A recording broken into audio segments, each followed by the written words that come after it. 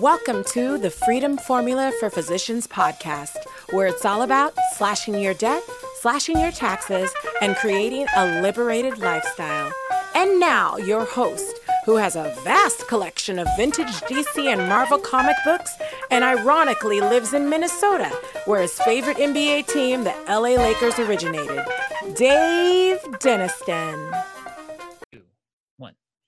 Welcome back, my friends, to another episode of the Freedom Formula for Physician podcast, a podcast dedicated to helping doctors like you slash your debt, slash your taxes, and live a liberated lifestyle. Well, I have the honor of having with me a first-time guest. She is someone that reached out to me and told me a little bit of her story, and I said, we have to have her on. She is a physician based on the West Coast, the middle of where a lot of things have been happening with the coronavirus as we record this in April of 2020. And I'm excited to have her on to share her journey and her struggles and her joys and lessons we can learn along the way. She is a family medicine physician who recently became board certified in lifestyle medicine. Please help me welcome to the show, Dr. Lynn Amores. Welcome, Lynn. Hi, Dave. Thanks so much for having me. Oh, it's so fun to have you on. I know you've been on a podcast before with the Journey to Launch podcast. So you're not a virgin podcaster. This is not the first time. So I'm looking forward to hearing more about your journey and pulling some more stuff out of you, which I'm going to put in the show notes, the link to the Journey to Launch podcast so people can hear about that. So tell us a little bit, Lynn, about yourself and about your journey. Yes. Okay. So yes, this will be my second podcast interview. So bear with me if it's a little bit, if I trail off too much, but feel free to interject or interrupt. So basically I'm a family doctor and I'm based here in Southern California in Los Angeles. I'm originally from West Virginia. I grew up there and went to medical school there and came out here to Southern California for my family medicine training and met who would become my husband. So we're settled here in Los Angeles. We have 2 boys. So yeah, I never left California. You know, it's a hard place to leave once you've been here for a while. I know you grew up here. Yes, I did. So we're settled here in Southern California. We have 2 boys who are, one's in 4th grade, one is in 6th grade, and literally they're born and raised now here in California. We live in the same house that we brought our first child home to when he was born. That is so cool. Yeah. So I want to unpack that journey a little bit more, Lynn. So take us back to West Virginia as you think back on your life and your career. What do you think influenced you to be a physician? Honestly, I grew up in a medical family. So my father was a plastic surgeon. My mom is a registered nurse. I also have an extended family full of doctors. My uncle is a retired neurosurgeon. A lot of my aunts and uncles also are doctors, everything from family medicine to surgery and nursing. And so I basically grew up with it. It was normal for me. Did you ever not want to be a doctor, just to do something different and be different from the family? Maybe for about 2 years in college. I thought I was going to be, as typical, you go to college and you think, oh, you get all these great ideas. And right. I thought I was going to be a marine biologist. And, I was quite serious about that. I spent a semester doing research in Bermuda when I was a senior. Nice. Yeah, that was fabulous. It was amazing. And the cool thing about it was I really loved molecular biology. So the laboratory that I worked in was a molecular biology lab, and I actually learned how to do DNA sequencing. Wow. So that was really cool. Yes. And I got to do it from scratch. Like basically collecting the samples, going, because I'm a certified scuba diver, so we would go diving to collect the samples and take the samples through the entire process to where by the end of the semester we had sequenced portions of the DNA of what we were collecting. So that was really cool. So I thought I was going to be a marine biologist just for a little bit. And then, of course, had been wanting to be a doctor from the age of probably about 8 years old. And so my plan was, I will go to medical school. No. I think it was, I'm going to be serious about going to grad school for molecular biology, and my fallback will be medical school. It's odd. It's really the fallback. Yeah, exactly right. Like medical school is a fallback. Like, have you ever heard anyone say that? So, I mean, it's really odd. But it was one of those things where then I kind of came to my senses, and I was like, hang on a second. If I've always wanted to be a doctor. Now, if I do grad school first, and then I go to medical school, it's actually, I think, going to be harder to try to go to medical school after completing a 4+ year graduate school degree, right? So, so I put molecular biology and marine biology on the back burner, and it's been there ever since. I love it. I'm still happy that I went into medicine. Like, I wouldn't have done it differently. You grew up with a stethoscope around your neck, threw it off for a couple of years, and put it back on. Yeah, exactly. So I would love to know, I think of West Virginia. I don't necessarily think of physicians. I think of coal mining back in the day. I think of rolling hills and beautiful areas. I also think of kind of a lot of poor people and people barely making it out there. That's my impression, having lived and raised in California. What was it like, kind of financially growing up in a place like West Virginia? It was, first of all, you're right. It's beautiful there. It's rolling hills, trees everywhere, rivers. And the people there are just so real and down to earth. And it's just almost like a different kind of culture. I miss it a lot. Friendly, the kind of place where you are just walking to your car in the parking lot and you'll pass somebody and you'll both say hello to each other. Like, that doesn't happen here in Los Angeles,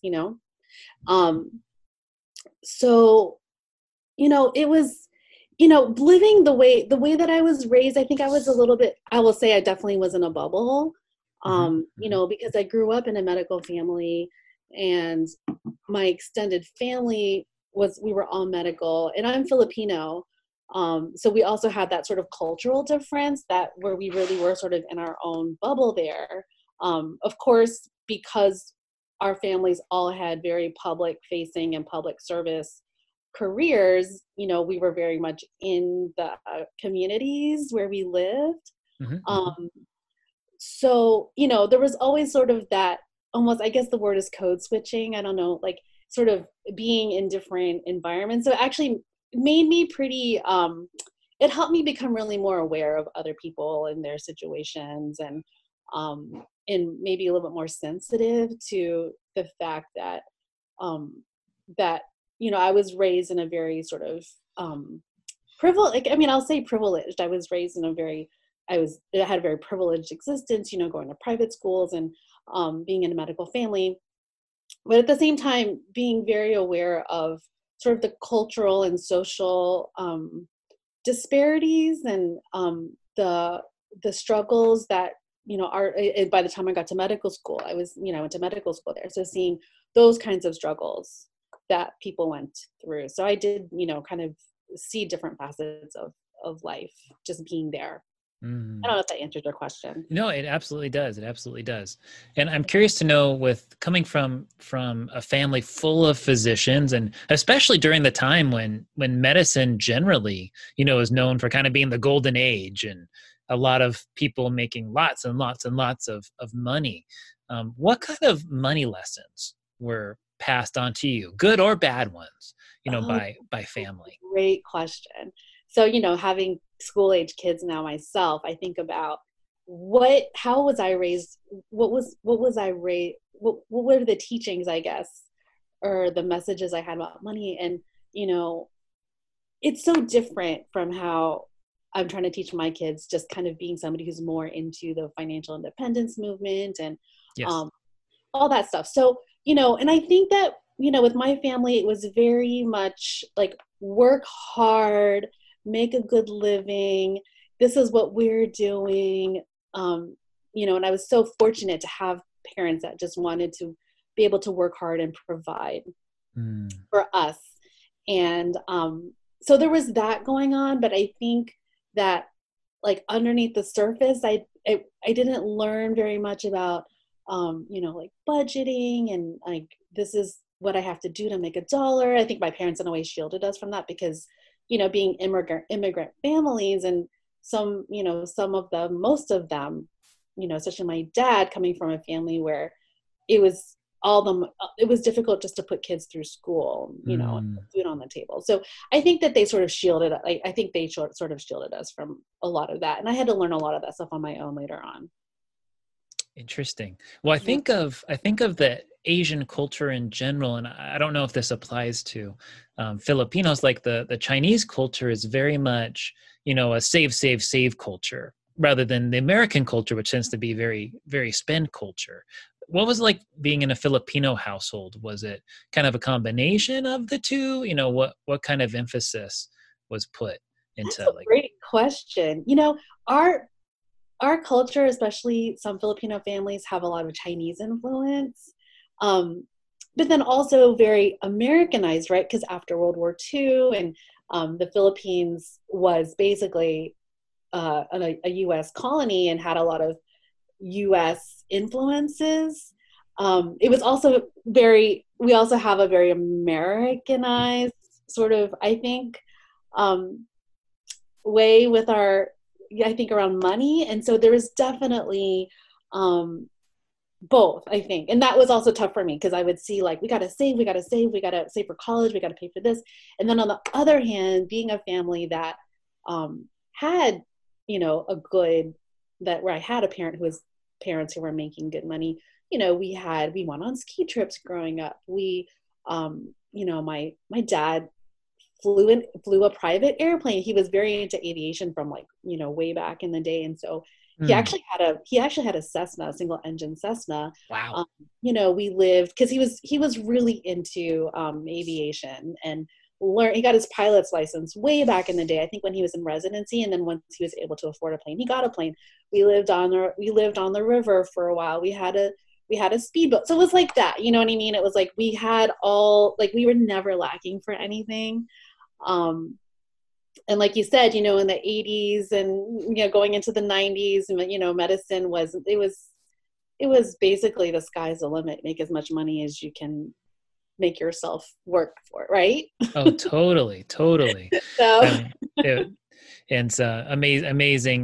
Definitely, people that went through that era were very blessed, no doubt about it. right. Well, and walk us through the next step of your journey, Lynn. So you've gone through undergrad, you went through the marine biology phase, you go to medical school, and in medical school with your parents and family generally doing well, were you having to take on any student loans, or what was that like, that part of the journey for you? That's a great question. So, being as fortunate as I was, really didn't have to take on much student loans at all. Like these loans will be paid off, in the next, I don't know, probably 5 to 10 years. Mm-hmm, mm-hmm, Because I really didn't have to take a whole lot of loans on. Thank God. Thank you, Mom and Dad. I mean, mm-hmm. my parents are just incredible.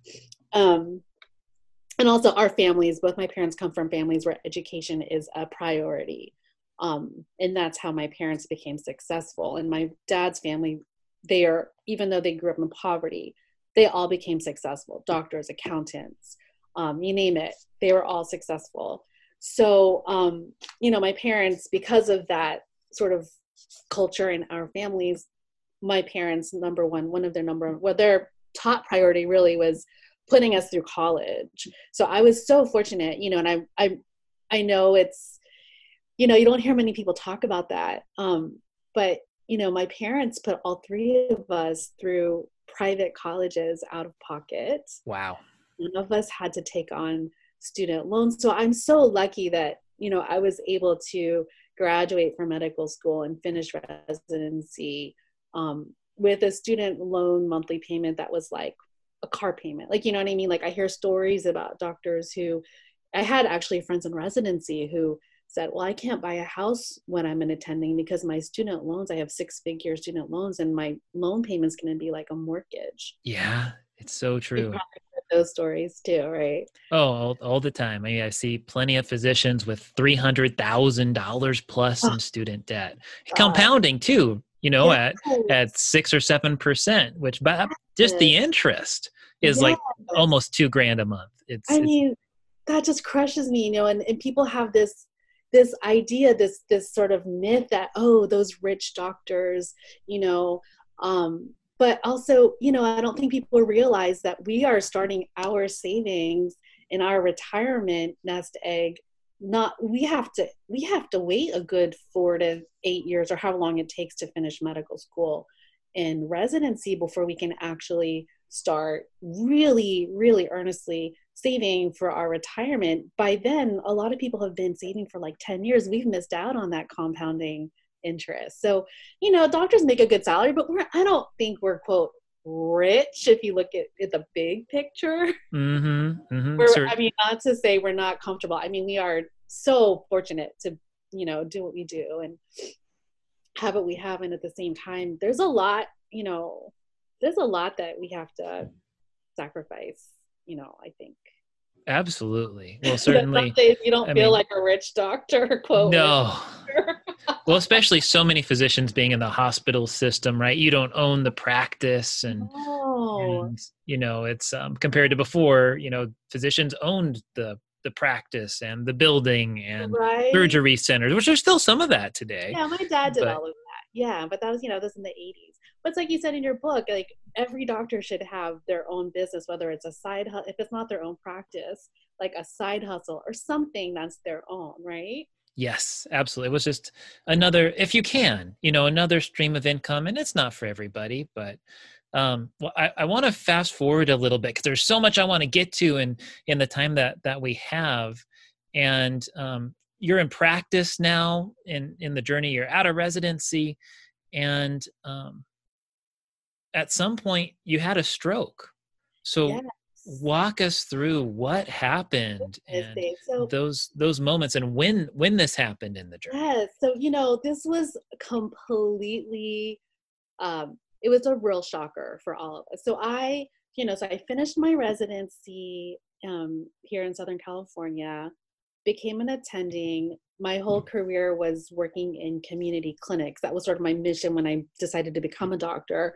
I really wanted to help the underserved. I think a lot of that came from my experience, just from my family's stories, from growing up in West Virginia, and just kind of having that desire to really help people, especially the people that need the most help. So I went into family medicine. I became an attending, working in community clinics. So fast forward, so I'd been doing that for almost 15 years. Fast forward to 2017. I had a stroke, which was completely out of the blue. Didn't have any underlying issues, no hypertension, no diabetes. Lived pretty active life. And one day I was eating lunch. I had run out of clinic for like an hour. I had an hour lunch or so. I went to run an errand. I was eating and then I ate my lunch, and I'm sitting there and I'm so dizzy, I can't even describe how dizzy I was. And I just thought, oh, I'm really tired and exhausted. Like we had just traveled back east and had just come back from upstate New York, which was a long trip, about a day or two before that. And so I thought, oh, I'm just exhausted from the trip. And my mom had arrived from the Philippines early that morning, so I'd been up all night. And I thought, oh, I'm just really tired. I just need to drink some water, go back to clinic, finish the afternoon, go home, rest. So, as that sort of hour goes on, I'm feeling worse and worse. And so I get to clinic, and I remember the clinic manager looking at me and she's saying, "Are you okay?" And I told her, "I don't feel so well, but I'm just going to go sit down in my office for a minute." And then I go in my office and I tell my medical assistant, "I don't feel so good. Can you check my check my blood pressure and my pulse ox?" Here I am thinking like, what's going on here? So she checked my blood pressure and it's okay. It was a little elevated, but nothing outrageous. So I told her, "Well, I'm just going to lie down in here for a minute in this exam room and check back on me in like 5 minutes." So I'm lying there and I could not get the strength to really just do anything. And she comes in and I tell her, "I need to go home. I'm really not feeling well." So, so I actually, collect my belongings. I get in my car. I drive myself home. Imagine this is a 40-minute commute. Driving myself home, feeling just so nauseated. At this point, I wasn't too dizzy to drive. I just kind of felt a little like weird, little headachy, nauseated. I'm driving down the freeway. I get home and I'm just not feeling well. So and my husband happens to be out of town for work. He's on his way home. He's in an airport somewhere. And I call him and I tell him, "I'm really not feeling well." And he's like, "Well, is your mom there?" And I'm like, "Yeah, she's here. She's gonna help me do a few things." So then I get so nauseated that I just start vomiting, and I don't pass out, but I'm down. I'm on the ground and I cannot get up. I mean, it was crazy. So crazy. And so my mom calls my husband and tells him, she says she's lying on like next to the bathroom and she says she can't get up. What should I do? And my husband's like, "Well, let me call 911 right now." So he calls 911 where he is. They call 911 in LA and they send an ambulance here, and I end up at the hospital. So long story short, they diagnosed me with a lot of things. Happened in the intervening time. But what happened was they diagnosed me with cerebellar stroke. At this point, my husband is here in LA. He's in the ER with me. And we were shocked. We were both like, "What are you talking about? Like, this doesn't make any sense." So they had done a head CT on me. And as soon as the results came back, my emergency room bed area became a neuro ICU. All the neurologists come in, they start like propping me up, giving me fluids, this amazing doctor. I'll never forget. Her name is Dr. Munshi. And she was so incredible. She told me like, she has this incredible bedside manner. She's an emergency room physician. She told me what was happening. And, I just listened. And then my husband is listening. He's not a medical person. So he's just, wow, what's going on? So then she, as the doctors and nurses are working with me, she takes them in the hall and she explains everything to me. She was incredible. So, he told me after he talked with her, he really felt like he understood what was happening. So then from there, we had to wait for an ICU bed in the neuro ICU. So I end up in the neurological ICU and I'm there for 10 days. Oh my gosh. Yes. I mean, it was something. And I think half of it, I wasn't comatose and they didn't, but I think a lot of that time I was a little bit in like another state, I guess. I can't even describe it. It was almost like I was aware of what was going on, but really not trying to pay attention. So they diagnosed me with a cerebellar stroke, and in case you might know what the cerebellum is, but in case your listeners don't know, which a lot of them are doctors, so they probably know, but the cerebellum is in the very back of your brain, and it's in charge of helping you keep your balance.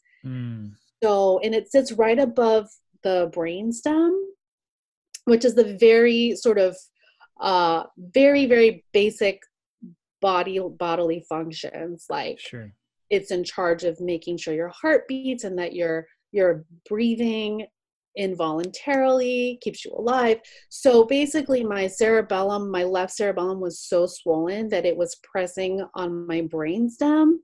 Wow. And my the spaces in your brain where the spinal fluid and brain fluid flow through, those were getting swollen, so they almost collapsed. And my brainstem was literally like a millimeter or two away from collapsing through my skull. Oh my gosh. Yes, which basically would have killed me.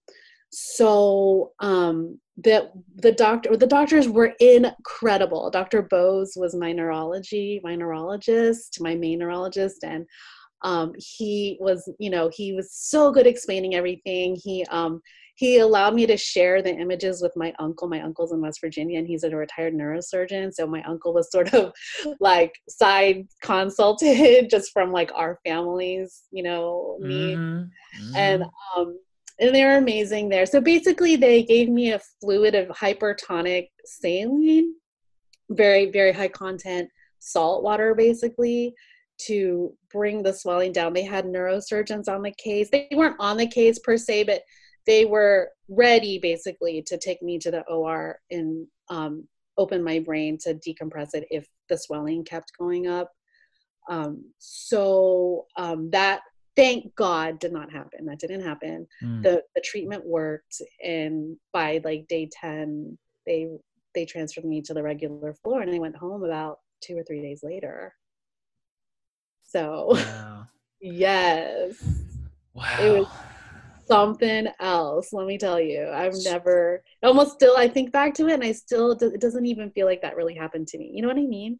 Oh, totally. Well, I haven't gone through that, but with my journey and the my daughter, I can relate to having. I've read about that in your book, Dave. That's incredible. Like, wow, your daughter's like a miracle baby. She is. Well, now she's like 8. Oh, yeah. Okay.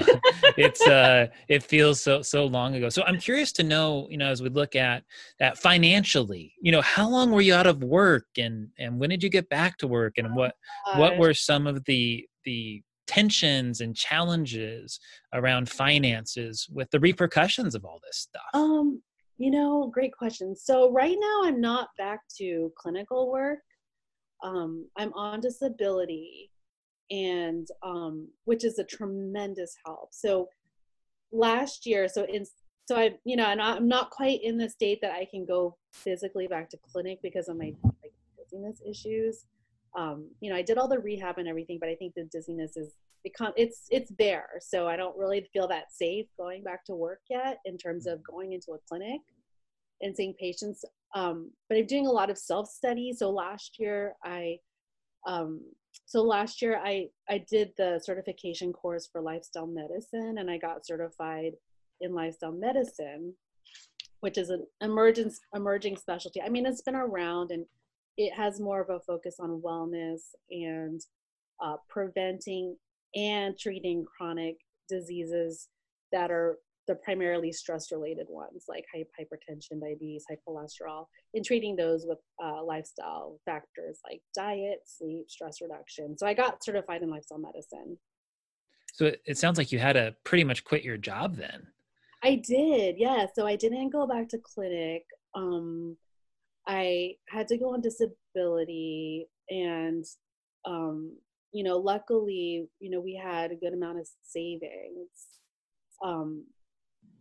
And my husband, he's still working full time. And I think along the way, especially before the stroke, when I got interested in the financial independence movement, I became more aware of tracking spending, budgeting, ways to save money that don't necessarily feel like you're depriving yourself, all that stuff. Minimalism. I got really into listening to podcasts like The Minimalists pre-stroke, and I think a lot of that set me up to really have a healthy mindset about not working as much and not bringing in the income that I had before the stroke. So it's definitely been an adjustment. Yes. But I think learning about financial independence and finances and joining clubs like Jamila's Journey to Launch Club, like the podcast that we mentioned, a lot of that kind of helped set me up to be prepared for not having the income, and also for having a more simple life and not having such a consumer driven existence as a family. Because as a family, it's so easy, and this, like, you have kids, it's so easy to spend money when you are a family and have kids, right? Mm-hmm, mm-hmm, mm-hmm. So, yeah, so I don't know if that answered your question, but I think I had already kind of prepared myself, not knowing. And I think that's so important, is to just have savings, have an emergency plan, be prepared, have the appropriate insurance coverage too, which I think for me was huge. Having Absolutely. a disability insurance plan. Well, this kind of leads us as we start to wrap up this podcast. We're recording this in April of 2020, where the coronavirus is causing things to be shut down, and physicians are in one of two segments: either they're working right now or they're not, and people getting their salaries cut in a lot of cases, or being physicians having to change from being family medicine to helping out on internal medicine or whatever. So there's a lot of things happening right now. And by the time this podcast comes out, hopefully we will be well past the worst of this. I would love to know, with what you went through, considering what other physicians are going through now, where they're not on disability, but it's almost like they are, right? They might be seeing a few patients through telemedicine, but not much income coming in. What would be your advice to physicians going through some of the financial challenges right now? Now, that's a good point. I hadn't thought about it that way. I think of my colleagues who are on the front lines, and God bless them. I mean, I've always been my heroes, even more so now. They're taking care of these sick patients in these circumstances that are, to me, I can't even imagine, and that's got to be so stressful. Like, I can't even imagine the stress. And you're right. I hadn't thought about the fact that a lot of doctors' revenue or income is going to go down because, for example, I have one friend who is in an academic practice at one of the local universities, and she was just telling me the other day that they are reducing her time and salary down to 80%. So that's just one example of what you mentioned. Mm-hmm. And that's got to be stressful, especially if you're not used to flexing down, if you've always been at 100% as a doctor, which I think the majority of doctors have done throughout their careers, right? Mm-hmm. Mm-hmm. So, I mean, I think one of my advice, I mean, I think it's so different for everyone. It's hard for me really to give any general advice, but I think from my own perspective and just sort of my journey is I've really learned to live with less. That sounds so cliche. It does, but it's true. It's true, right? Like, for example, so my kids and I, especially now that they're, quote, homeschooled, I don't know how much of a school you would consider this, but we have been cooking together, and I'm really into cooking. I actually took a cooking course the year after my stroke. I did an online cooking course through Forks Over Knives and the plant-based company that did that documentary I mentioned to you. Mm-hmm, And mm-hmm. So I've learned a lot of real cooking techniques, and I'm teaching them to my kids now. So, they're obsessed. I don't know if you guys have Panda Express where you live, but my kids are obsessed with orange chicken. And oh my God, like, if I could look back and see how much money we've spent at Panda Express, like, I use YNAB, and you can go back and see what you spent, where you spent your money and how much you spent there. It'd probably be maybe a few months ago, in the past few months, we've probably spent over $100 at Panda Express eating orange chicken. So now with our quarantine situation, I actually found a really good DIY copycat, make your own orange chicken at home. There you go. So I think it's a lot of it is just sort of, not spending the money and spending it on experiences instead, and spending your time on experiences, like, and that's just kind of how we are as a family anyway. A lot, like, our money is not towards things like, we don't have a big fancy house, we don't drive nice cars, but we live in Los Angeles, and we can take advantage of spending money on experiences because everything is at our fingertips. But I think in these days, it's almost built in, right? Since we're all quarantined, like, we're not out spending money. So it's almost like a good practice, I think, for all of us to live a little bit more simply and be out there spending money, and just getting used to that, and not just instead of spending, just having the time with your friends and family, and just keeping things really simple. So Well, that's my advice. I think that's all great advice. And what I would add to that, I think, is never has the importance of having the 3 to 12 months of savings in the bank been more important. Yes, And absolutely. getting rid of the burdens of debt as soon as you can. Absolutely.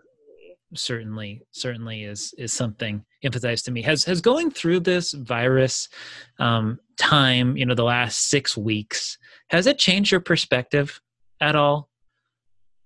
Do you mean on medicine, or just Of medicine, financially, any of those things? Oh, one thing it has really helped me with is it's really reassured me, or I don't know what the word is. It's really confirmed for me the importance of budgeting. Like we track our spending. I track it on a weekly and a monthly and a quarterly basis. And, I feel confident about the fact that I know how to do that, because, we're all sort of living in this time of being unsure about what's going to happen in the economy and with our jobs and everything. And kind of just knowing where our money's been going, it's actually allowing me to figure out what are some ways that we can cut back and do it more proactively versus reactively. So I think it's just kind of taught me the importance of being proactive. And as a physician, being someone who's interested in like side gigs and side hustles, like, I was telling you about the medical writing, I'm learning how to do medical writing as a freelancer. So, I think it's also kind of stressed to me the importance of having additional income on top of being really on top of where your money's going. I love it. Great advice. Well, Lynn, as we wrap up the episode for today, any final thoughts or advice that you want to pass on to your colleagues that you've learned along the way? I think it's, I want to say it's really important that we all sort of know that we have each other to rely on. I mean, that sounds very cheesy and kumbaya, but collectively, like, we all have so much experience, and not just the medical side and learning about medicine, but also just the real life stuff. And, and I think that that's something that we can all share, not just with each other, but with all the people around us. Whether you're a parent or you're not a parent, we're all part of a community. And Yes. So, I think in times of stress, it can sometimes be hard to really kind of keep that focus. So I think that's my main advice, is just really just to remember that we're all part of a community, and we're all here to help each other, and it's okay to reach out for help. And, we've all gone through some struggles. Yes. And we're all also able to help each other and support each other. So I think we just all need to be together. Well, that's a great segue to if maybe someone knows someone going through what you've similar to what you've gone through, and or they just want to reach out for your advice, having been through the struggles that you have been. What would be the best way for people to connect with you? They can find me. There's a few ways. I actually have a blog, and it's called holisticdoctormomlife.com, and so they can always contact me through the blog.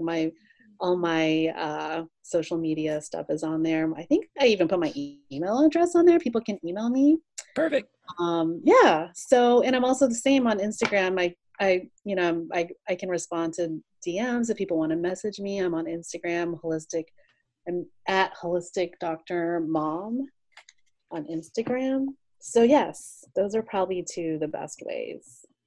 Awesome. Well, thank you, Lynn, so much for being with me and spending some time sharing your journey. I could tell you're just a light with everything you've been through, and what an inspiration to come out of something and still having a positive attitude on life and charging on. That is so awesome. So thank you. Dave. Thanks. It's been really great talking to you. Let's keep in touch for sure. Absolutely. All right, my friends, well, that wraps up another episode of the Freedom Formula for Physicians podcast. If you have any questions or you know someone that would like to be a guest on the show, please feel free to reach out to me, Dave at drfreedompodcast.com. For the Freedom Formula for Physicians podcast, this is Dave Deniston. Remember, my friends, remember to slash your debt, slash your taxes, and live a liberated lifestyle.